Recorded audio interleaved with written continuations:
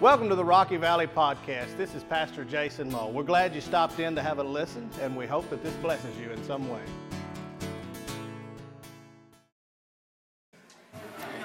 Good morning.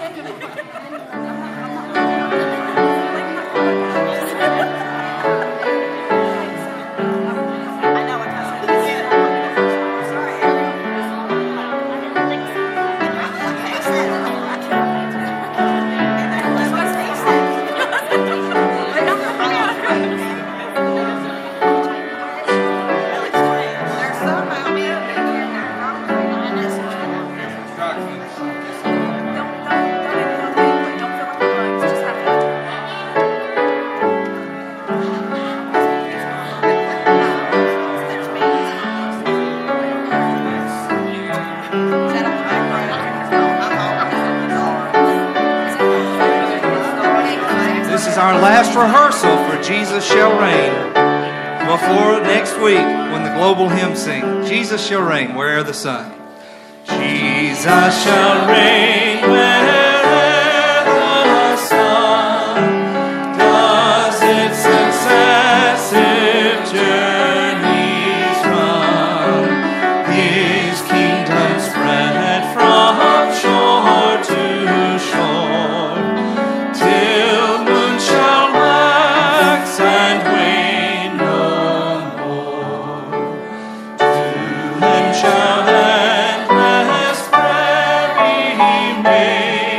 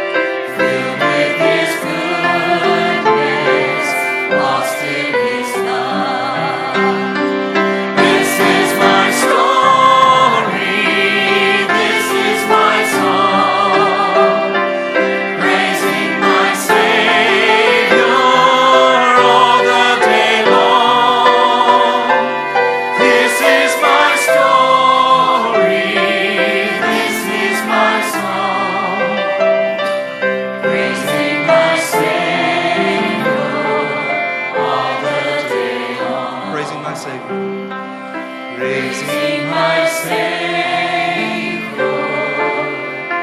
all the day long. Amen. Gentlemen, will you come as we receive our morning offering?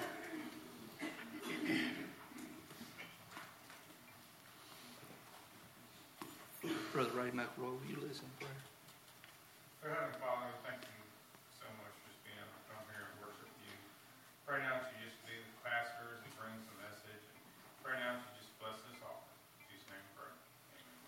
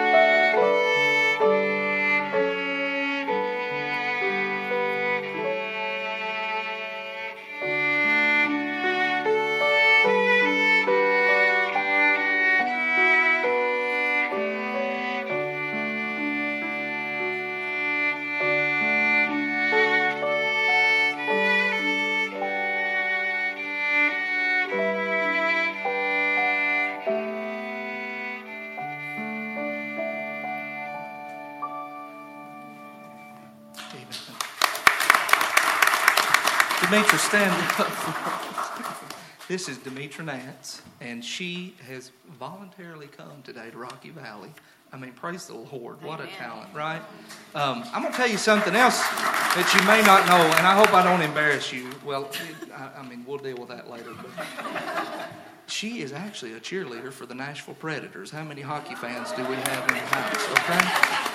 So you can tell them that the Predators cheerleader played the fiddle at your church this morning, okay? All right. As we continue to worship, choir, will you stand? Singing about the love of God this morning. It's greater far than tongue or pen can ever tell.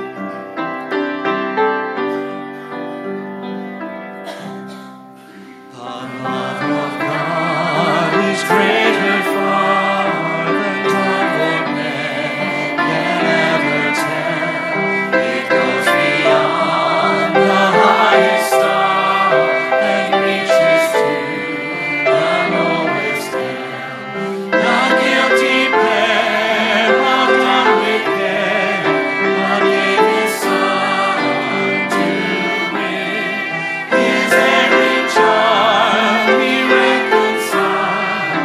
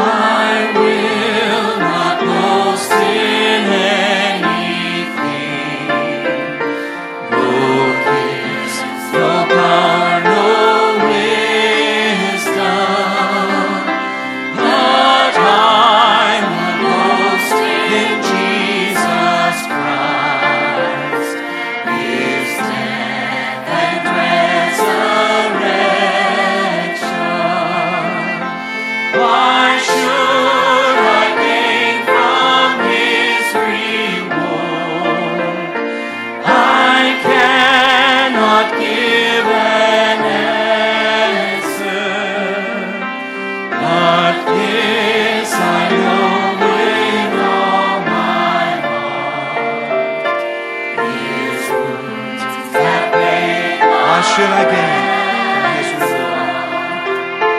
Why should I gain from His reward? I cannot give an answer, but this I know with all my heart: His wounds have paid my ransom.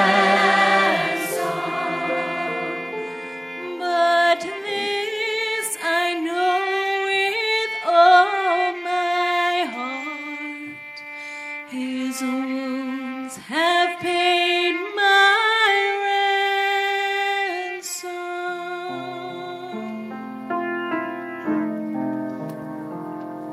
Oh Lord my God, when I in awesome wonder consider all the worlds my hands have made, I see the stars, I hear the rolling thunder, thy power throughout the universe displayed.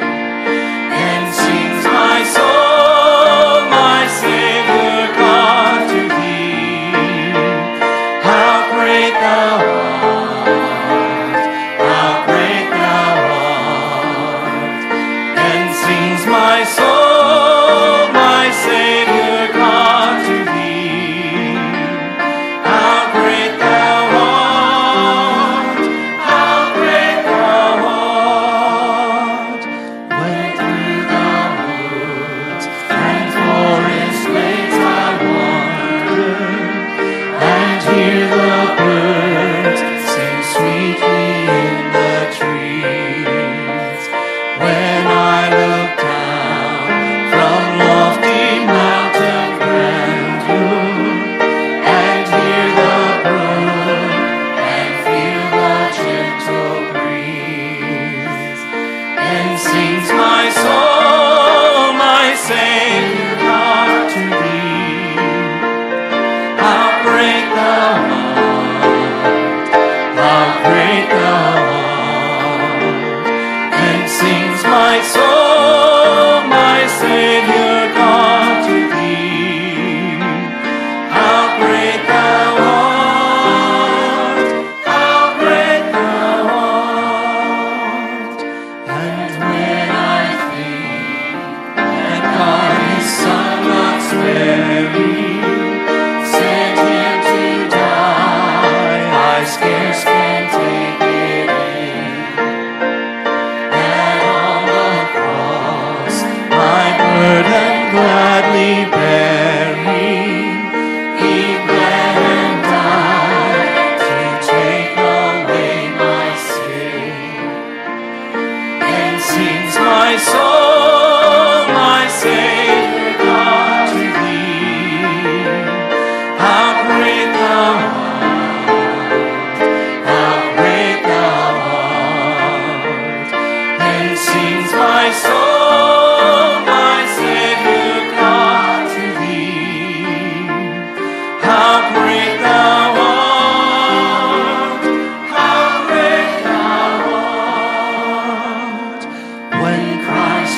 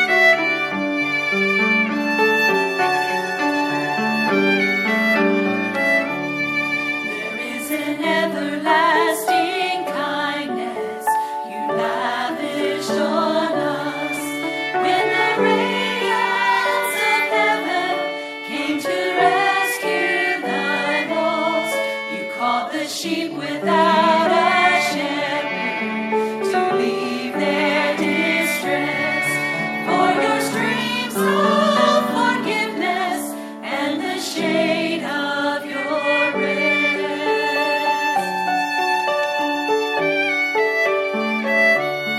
And with compassion for the hurting, you reached out your hand as the lame ran to meet you and the dead breathed again. You saw behind the eyes of sorrow and shared in our tears, heard the sigh of the weary, let the children draw near. What boundless love, what fathomless grace you have shown us, O God of compassion. Each day we live an offering of praise as we show to the world your compassion.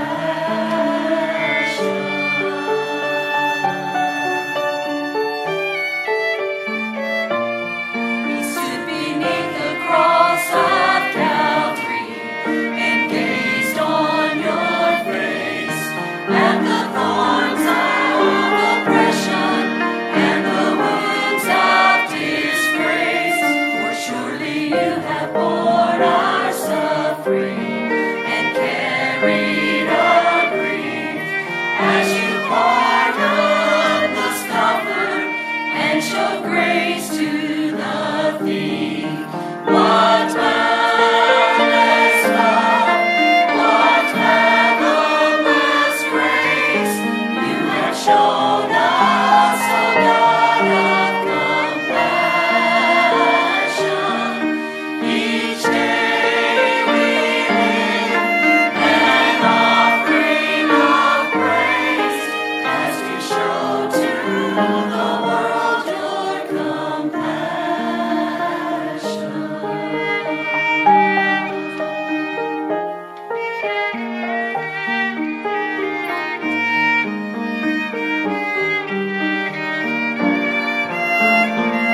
How beautiful the feet that carry this gospel of peace to the fields of injustice and the valleys of need, to be a voice of hope and healing, to answer the cries of the hungry and helpless with the mercy of Christ.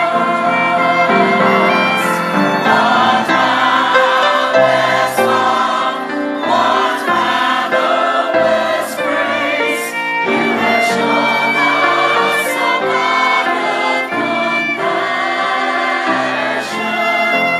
Each day we live an offering of praise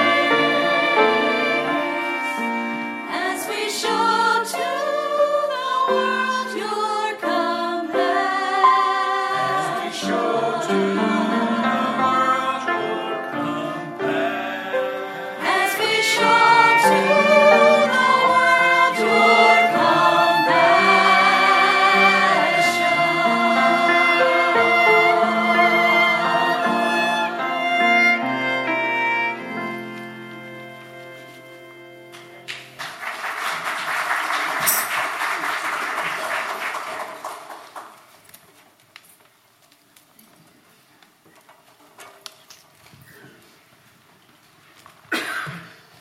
Amen, amen. Thank you again, choir. Brother Jason and Miss Linda. Thank you again, Miss Dimitri. I was worried I was going to mess that name up, and I didn't want to say thank you, Predators cheerleaders, so I thought I'd try Dimitri and see how it went. Do you know, I tried out to be a Predators cheerleader. Do you know what happened to the application? Can you check on that for me since you're in there? Yeah, I never heard back, incidentally. And I thought I had, what it took. So, thank you, Jacob.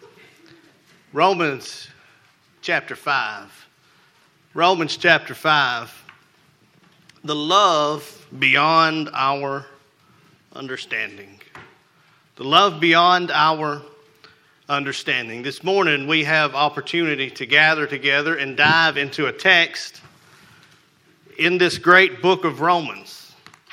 Now, any time that we get into the book of Romans, we can be sure that theologically we are going to be challenged, as Paul penned this letter, and it has been stood upon by many of the great theologians from the past, many of the forefathers in church history. Many books have been written, many songs have been sung about the truths contained in this great book of Romans. But this morning we get to speak on what is perhaps one of the greatest subjects touched upon in the whole Bible, and that is the inexplainable love of our Father God. The inexplainable, non-understandable, incomprehensible, surpassing all understanding love of a wonderful Father who would create us in His image, see us fall in sin, and yet provide us an atonement that we could be reconciled with Him, is beyond human understanding. Somehow we tend to overlook the love of God in our conversations, though. We spend plenty of time preaching on heaven. We spend plenty of time preaching on hell. We talk about the stories of the Old Testament. We talk about prayer. We talk about attending church. We talk about fellowshipping with one another. But for some reason, the love of God that should be the focus of all of our thoughts and the captivation of all of our minds and the utterance and the reason for all of our prayers, somehow we seem to slip conversation about that subject. In fact, the great preacher D.L. Moody once told a story of a gambler and a drinker by the name of Harry Morehouse, who went to a revival meeting intending to cause a ruckus, got saved, became a preacher, returned to Mr. Moody several years later, now in America. Mr. Morehouse was from England. He came to America. He told Mr. Moody, "I want to preach."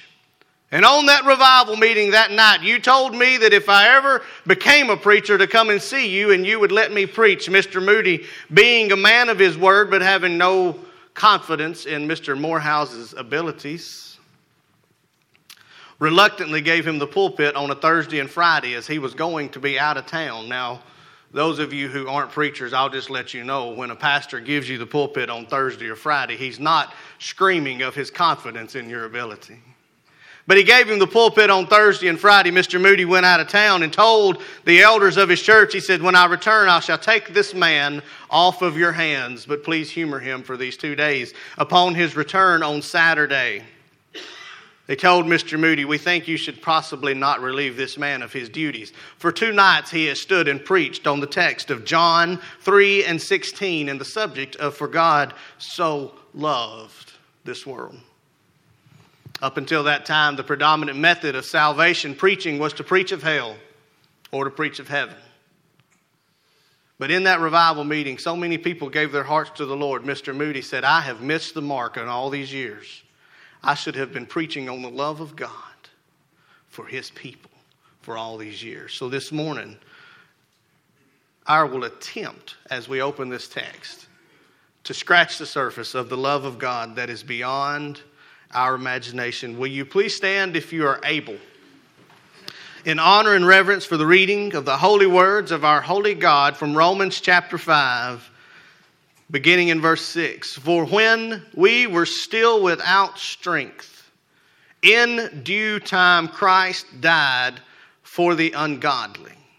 For scarcely for a righteous man will one die, yet perhaps for a good man someone would even dare to die. But God demonstrates His own love toward us in that while we were still sinners, Christ died for us. Let us pray. Father God, we come to you and we thank you for your Holy Spirit's anointing upon our music this morning. God, we thank you for your Holy Spirit's presence in our prayers this morning. God, we take it not lightly. We don't take it for granted in any sense that your Spirit would dwell among us. We realize it is a gift from you. It's not something that we could manufacture of our own. And God, if there be any spirit in this house at this moment that is not your Holy Spirit, God, would you please escort it kindly out the front door before the teaching of your word. Let your people cling to you. Let us draw to you. God, that you would be glorified in these next few moments of our time. And it is in your precious, heavenly, saving name that we pray, as all of God's children said. And you may be seated. Now, the first word of verse 6. It's a great big 3-letter word. Hard for us to understand sometimes those great big words, but we've talked about this word before. When you come to this big word for in your text, anytime you see the word for in your Bible, it is telling you to do something. It is telling you to look at the verses prior and realize that the words that follow are tied to the words that are before. So when he says for here, Paul is telling us to look forward at the verses that he has written before this time, because they are going to explain what he's talking about in the verses that follow. So what exactly has Paul been writing about just in these first 5 verses? We won't look through the first 4 chapters, but in these first 5 verses of this chapter, Paul has been writing about the blessings of being justified, the blessings of being saved by faith, and they include peace with God, the grace of God, and the glory of God, the joy that you can experience in the trials if you are a child of God. And it's like as Paul begins to talk about these things in these verses, he becomes overcome with this thought. He's built it up to this point, and he says all of these things are the results of a relationship with God. But not only are they results of the relationship that a child has with his father when he is a child of God, but they are a demonstration of the love that God has for his children. These attributes of God are a demonstration of his love, his character of love. And the first way that we're going to look at this morning that God demonstrates his love is that he demonstrates it while we are undeserving. While we are undeserving. Now, I know I told a story about a preacher pointing to the love of God and how predominantly before that time they had really preached about hell and sin. And I told you that story, but, well, I'm still going to talk to you about your sin a little bit this morning because, my friends, the fact of the matter is, until you understand the depth of your depravity, the depth of your sin, you cannot grasp the heights of his love.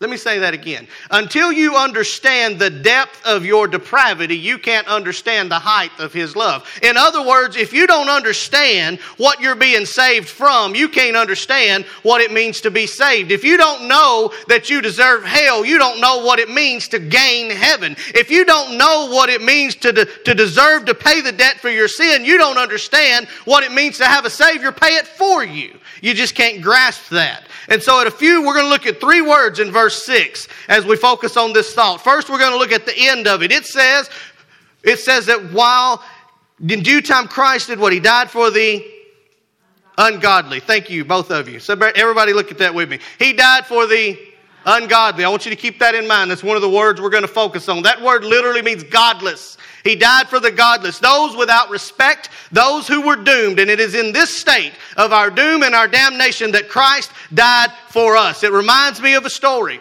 that we find in Luke chapter 7 of when Jesus went to dine at the home of Simon the Pharisee. And while Jesus was there, you remember the story, don't you? Jesus was there and he was reclining at the table at the home of Simon the Pharisee. Now here we have this house. Simon the Pharisee would have meticulously kept all of the laws of Moses his entire life. He would have focused himself and given himself to doing the things that he was supposed to do religiously. By saying that he was Simon the Pharisee, we would understand that in fact he was a religious leader of the time. He was an important man. And here Jesus reclines at his house to dine. But a woman came in. Now, if you look in Luke chapter 7, you'll see her described as a sinner. which means she was a noteworthy sinner. In fact, most believe she was a lady of the night, a prostitute, one who would give of herself. And so this lady came in while Jesus is dining at the house of Simon the Pharisee. Now you remember what this lady did, don't you? She came in his house, and as Jesus reclined at the table, she crawled her way to his feet because she really wasn't worthy to stand in his presence. And her tears began to wash the feet of our Savior, so she began to dry them with her hair. And she took an alabaster jar of very expensive oils, and she anointed the feet of the Savior. Simon, being a religious man, looked at this scene and said to himself, this man is no prophet. If he were a prophet, he would perceive who this woman is and what she has done and would not let her be at his feet in this way. But Jesus, knowing what he was thinking, keep in mind, Simon didn't say, what are you doing, Jesus? He thought, what are you doing, Jesus? And Jesus said, I know what you're thinking. And he told this parable. Now think about it with me. He said, there's a story of a man who had lent money to two debtors. One, he had lent 500 denarii, one only 50 denarii. And when the time came that neither could pay their debt, and the man forgave them both completely of the debt. Now, which one would love the man more? Simon would answer, the one who had been forgiven much. The one who had owed 500 denarii. Well, because he had been forgiven more, he would likely love the creditor more. And he correctly answered, Jesus said. Now, the point that Jesus was making was not that this woman loves me because of her sin, and you don't love me as much because you don't have sin. I want to be clear about that. He wasn't saying that this woman loves me because she realizes her sin, and you, Simon, you don't have as much sin. You're obviously not a lady of the night. You're not even a man of ill reputation. He wasn't saying it's your lack of sin that means you don't have to worship at my feet, and it's her magnitude of sin that means she has to. I want to be clear. Simon was very sinful. If you read the story, you'll see that he had not opened his home in the proper way to a guest. He had not provided a basin for which Jesus could wash his feet. He had not done anything that he was supposed to do. Simon was an extremely sinful man. The problem was Simon didn't realize he was an extremely sinful man. And because he didn't realize that, he didn't think he belonged at the feet of Jesus. He didn't love Jesus. He didn't understand who Jesus was. He didn't understand what Jesus was doing because he thought he had already arrived. He had already done it, so he didn't need the Savior. The woman understood that she was a great debtor and that she needed a Savior. He didn't understand what a debtor he was. That song we sang earlier, How Deep the Father's Love for Us, has a verse. It was my sin that held him there until it was accomplished. It was my sin that held him there until what was accomplished? Until my sin was accomplished. Not your sin. Well, your sin too, congratulations. But my sin was accomplished. That's how long Jesus stayed on the cross. How long did he stay there? Till it was done. And it was my sin that held him there. Martin Lloyd-Jones once said it this way. He said, it's to the extent to which we realize our inability and incapacity that we recognize the love of God. Only to the extent that we realize our inability can we recognize the love of God. You know, many well-intentioned Baptists experience something in reverse. We've had the good news explained to us in such a way as this. Stay out of hell. By accepting Jesus, glory awaits you. And my friends, I propose to you that while those statements are true, cry out to Jesus, glory awaits you. Unless you know what you're crying out for salvation from, you cannot understand what it means. And let me give you an example. As a young man, only 7 years old, I heard a very well-intentioned pastor whom I love to the day he died with all of my heart. He had no ill will in his mind. But he made a statement. Those of you that don't want to go to hell, will you slip your hand up? And as a 7-year-old boy, I had heard enough sermons about hell because my parents made me go to church every week. I knew I didn't want to go to hell. And when that man said, if you don't want to go to hell, will you slip your hand up? The first thing I did was slip my hand up. And he said, if you slipped your hand up, I want you to come and pray a prayer with me. And I walked down the aisle and I said a prayer with that man at 7 years old because I didn't want to go to hell. And then 2 weeks later, I was dunked in the water behind the church and baptized. And my parents were so proud and my mama was so happy and my family was so in love and everybody was so excited about the experience. But at 22 years old, 16 years later, I came to realize that the experience at 7 didn't produce a single change in my life. Nothing had changed on that day. I had wandered far away from God in my teenage years and in my early adult years and had very little conviction other than the concern of disappointing my family. Had no concern about what I was doing to God, running recklessly. But at 22 years old, I recognized the depth of my sin and how egregious I had been to my father and that I was a disappointment not to my family, but to my God in the way that I was living. If you looked at the way I was living my life, you wouldn't have said on the outside I was a disappointment to man. In fact, most of you would have said he's probably a good kid. He's probably a good guy. He's never been to jail. He's never murdered anyone. He's never stolen anything from the store. He gets up and goes to work. That may be questionable. He gets up and attends work every day. You'd have said he's a good guy. But the depth of my sin at 22 years old, I realized I'm not a good guy. I'm a helpless sinner in need of a Savior. And that's when I got saved. It's when I realized that I was egregiously falling short of my Savior. And I realized what it meant to be loved by God. Up till that point, I realized what it meant to know who God was. In our story, Simon knew that Jesus was Jesus. But the woman knew that he was a Savior. So as we go through this morning, looking at the love of God, I ask you this question to pose to yourself. And if you pose it now and you find yourself on the wrong side, I want you to turn your listening ears off. I'm giving you permission. Don't listen to the rest of the sermon. Wrestle with this question. Are you Simon or are you the lady? Do you recognize Jesus as a Savior or do you only know him as a man? Second thing I want us to focus on, we're going to move quickly. I might have got a little off track there on that first point. But the first word we were looking at was we were ungodly. The second thing I want us to look at is that we were without strength.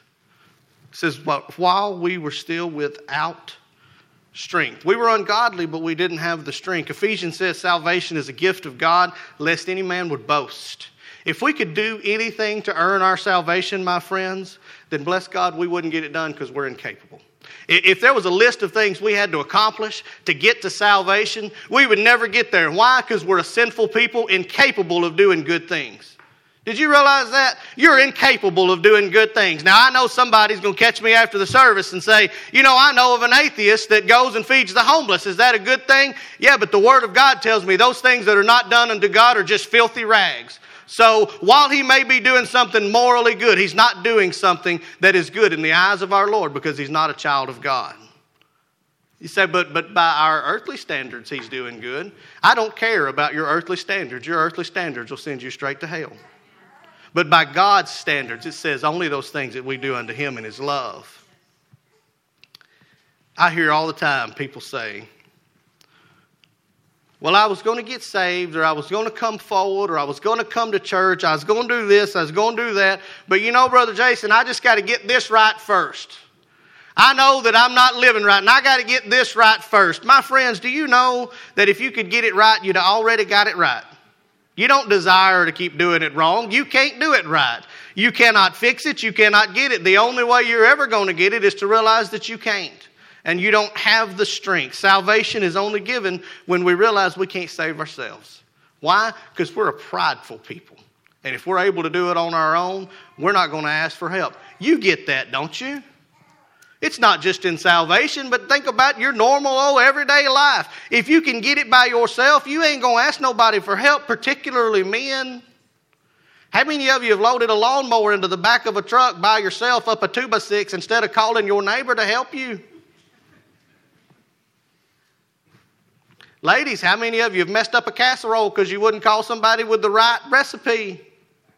Because you had to figure it out on yourself. Third thing I want us to look at real quick, verse 6. I want us to look at the timing. It says that it was in due time. It means it was in the right time. Literally, it was in the time that had been determined before the beginning of time that Christ was going to come into this world and die for our sins. Jesus was not a backup plan as for salvation of your sin. Galatians 4:4 says, in fact, that when the fullness of time came, God sent His Son, Jesus. When the fullness of time came, when it was time, God sent His Son. It wasn't like we were meandering through and God said, wait a minute, they messed up. Let me figure out what I'm going to do. How about Jesus? Let me figure out when I'm going to send Him. No. Jesus was the plan from the beginning. He was our creator. He was there. And when it came time, He put on flesh and came and dwelt among men. He lived a perfect life that we couldn't live and died a perfect death that we couldn't die and suffered so that we wouldn't have to suffer. And He did it at exactly the right time. But you know that it wasn't only at the right time in the history of the universe. It was the right time for you. What do you mean? I mean that for each of us who have cried out to Jesus, we did it at just the right time. We did it at just the right time. When was that time? Well, it was when we realized that the rope was around our neck and we couldn't take it off. That we cried out and said, God, please save me. And He removed that noose. He demonstrated His love to us while we were ungodly. He did it because we were incapable of doing it on our own. And He extends it at just the right time. That's the love of God, my friends. That while we were not worthy and incapable, He extended His love to us. Second thing I want us to look at this morning is that God demonstrates in His love in a way that is beyond our human ability. It's beyond our human ability. Look at verse 7 real quickly. It says, scarcely a righteous man will one die, and yet perhaps for a good man, someone would even dare to die. And really what Paul is saying is that maybe for a good man, somebody might die. Maybe for somebody who was considered good or had been good to them, somebody might be willing to lay down their lives. But really what he's trying to point out to us is that it would be uncommon and even scarce that man would lay down his life for another man. Might be willing to for somebody that was morally good, but it's pretty scarce that you would lay down your life for another man. And really what Paul is trying to make sure we understand is that the love of God is far surpassing of the love that we experience from men. The love of God is far surpassing any earthly love that we could ever experience from men. And I tried to think, how can I make an example of this? And what I came up with this. Remember back to your childhood. For some of you, it's a long time ago, but try. Remember back to your childhood when you experienced that feeling where you met that first boyfriend or girlfriend. And you came home to your family and you made this statement, I love her. How many of you remember what your parents said? If many of you had parents who said something like this, you don't know what love is. And those of you who never experienced that, it's because you were probably ugly, and that's okay. Just kidding. If you ever watched Forrest Gump, you would remember, what did Jenny say to Forrest quite often? You don't know what love is. And you thought your family was crazy. But now, hopefully, you've grown up, you've fallen in love, and you've realized that love you thought you had before paled in comparison to the love that you experience now for your spouse or for your children or for your family, right? It'll be like that when we embrace the love of God. It's like realizing that all of the earthly love that we felt, even the love for our children, pales in comparison to the inexplainable love of God that He has for you. Really, Brother Jason? Really? I thought about this the other night. I was looking at one of my children dining upon a bottle, looking over at my oldest child playing a video game. And I thought, man, just yesterday you were sitting here eating this bottle. And I thought, I love my kids so much. I would do anything for my kids. And then I thought about this message.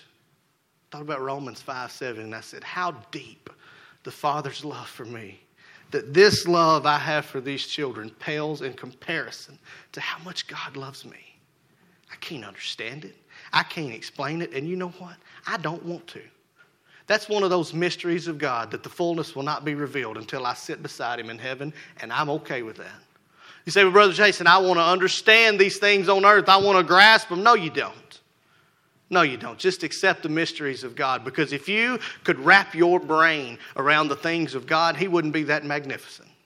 I'm perfectly good saying my God is above anything I could ever understand. And his love is above anything I could ever feel. No matter how much time goes by, the fact of the matter still remains that God loved you so much that here in a few verses, Paul's going to write that we were at enmity with him. That means we were enemies with him as sinners. And that while we were sinners, he sent the blessed Son of Man to die. Because he loved you so much. And so he demonstrates his love for us in a way that far exceeds anything we will experience on this earth. Finally, this morning, the love of God is demonstrated to us only through Jesus. Only through Jesus.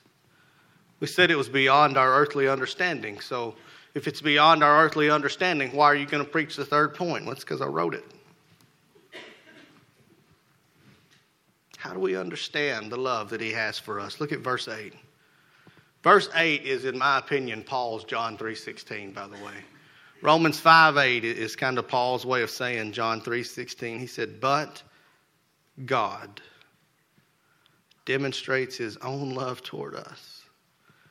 While we were still sinners, Christ died for us. We were ungodly, but God demonstrated his love because he sent his Son to die for us. Jesus came to this earth at the right time. He lived a perfect life, and he who knew no sin.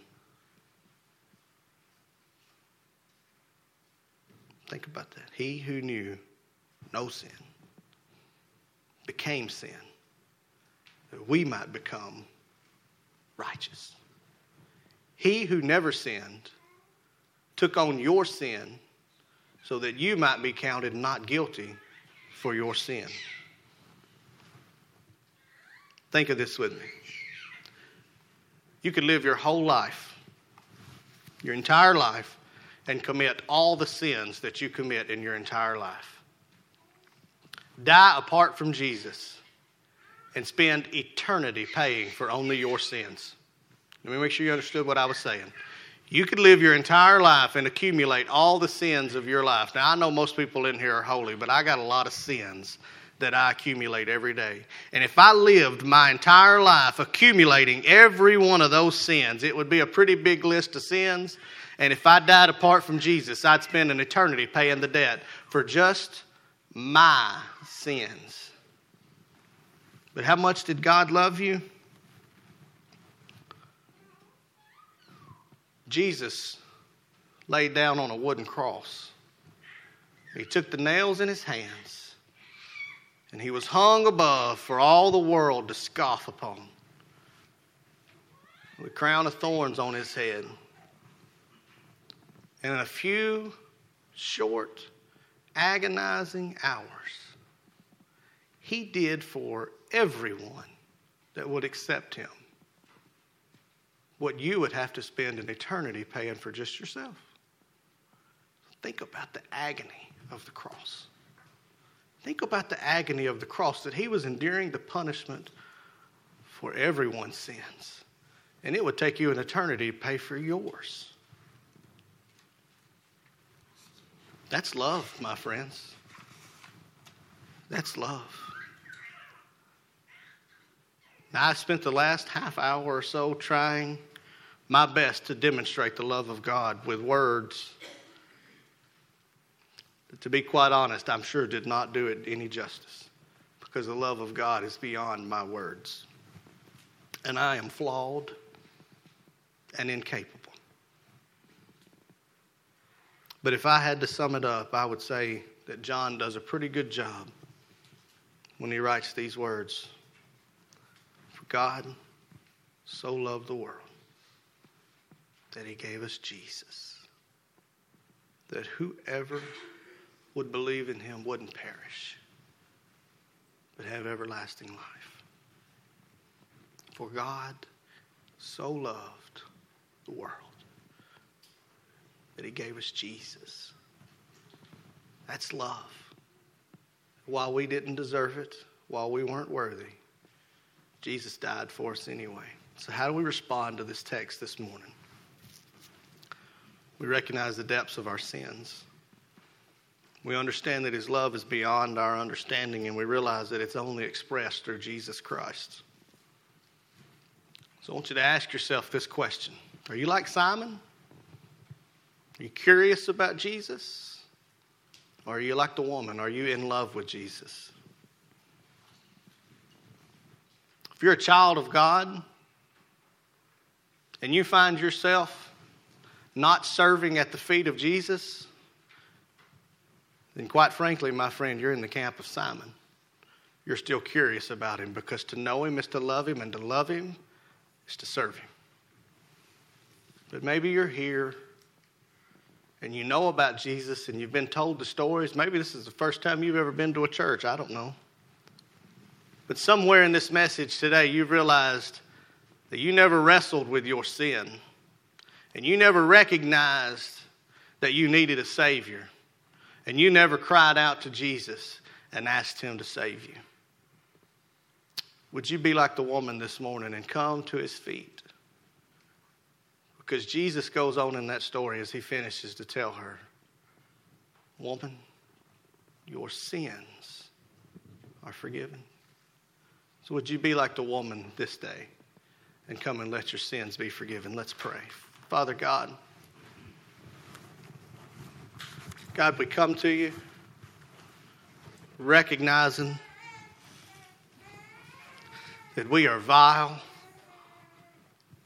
not worthy of saving.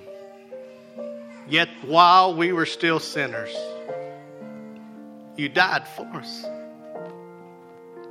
That God, you demonstrate your love for us. And that while we were vile and undeserving, you died for us. So God, in your house this morning, there are those who know you, who are your children, who say, I'm not serving you the way I should. I'm not living for you the way I should. I'm not giving to you the way I should. God, would you stir a conviction in your children's hearts, that they would come this morning to your feet and repent and be washed in your love. That God, for the person here who says, I don't know that I know Jesus. I don't know that I've been saved. Would you give them the courage? God, only you can save. So would you do a work in their life? Save them, convict them, bring them forward, that they would repent and be saved and washed in your love, God. It is in your precious heavenly name that we pray. Amen. Will you stand as we sing?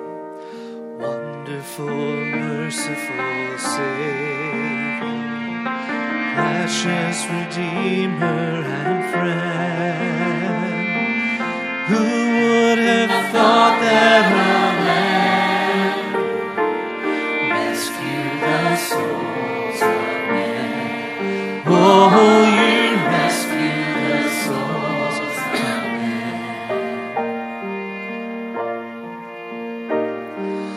Counselor, Comforter, Keeper, Spirit we long to embrace. You offer hope when our hearts are hopelessly lost away. Oh, we've hopelessly lost the way.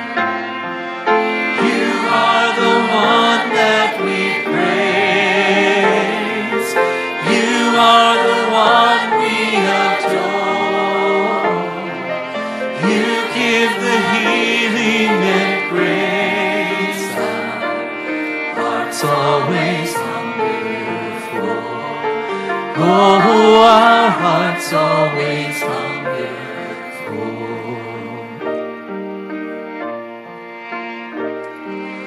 Almighty infinite Father, faithfully loving your own, here in our weakness you find us, falling before your throne.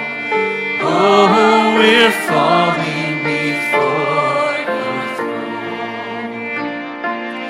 You are the one that we praise. You are the one we adore. You give the healing and grace. Hearts always hunger for. Oh, our hearts always hunger for.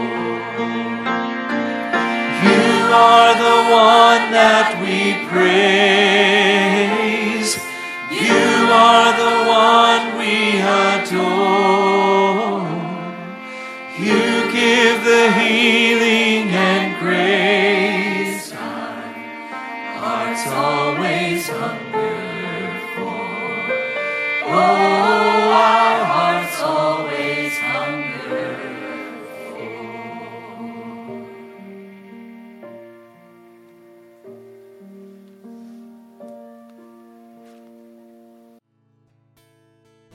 Thanks again for joining in. We sincerely hope that this has blessed you in some way. If you have any further questions, feel free to give us a call or check us out on the web at www.rockyvalleybaptist.org.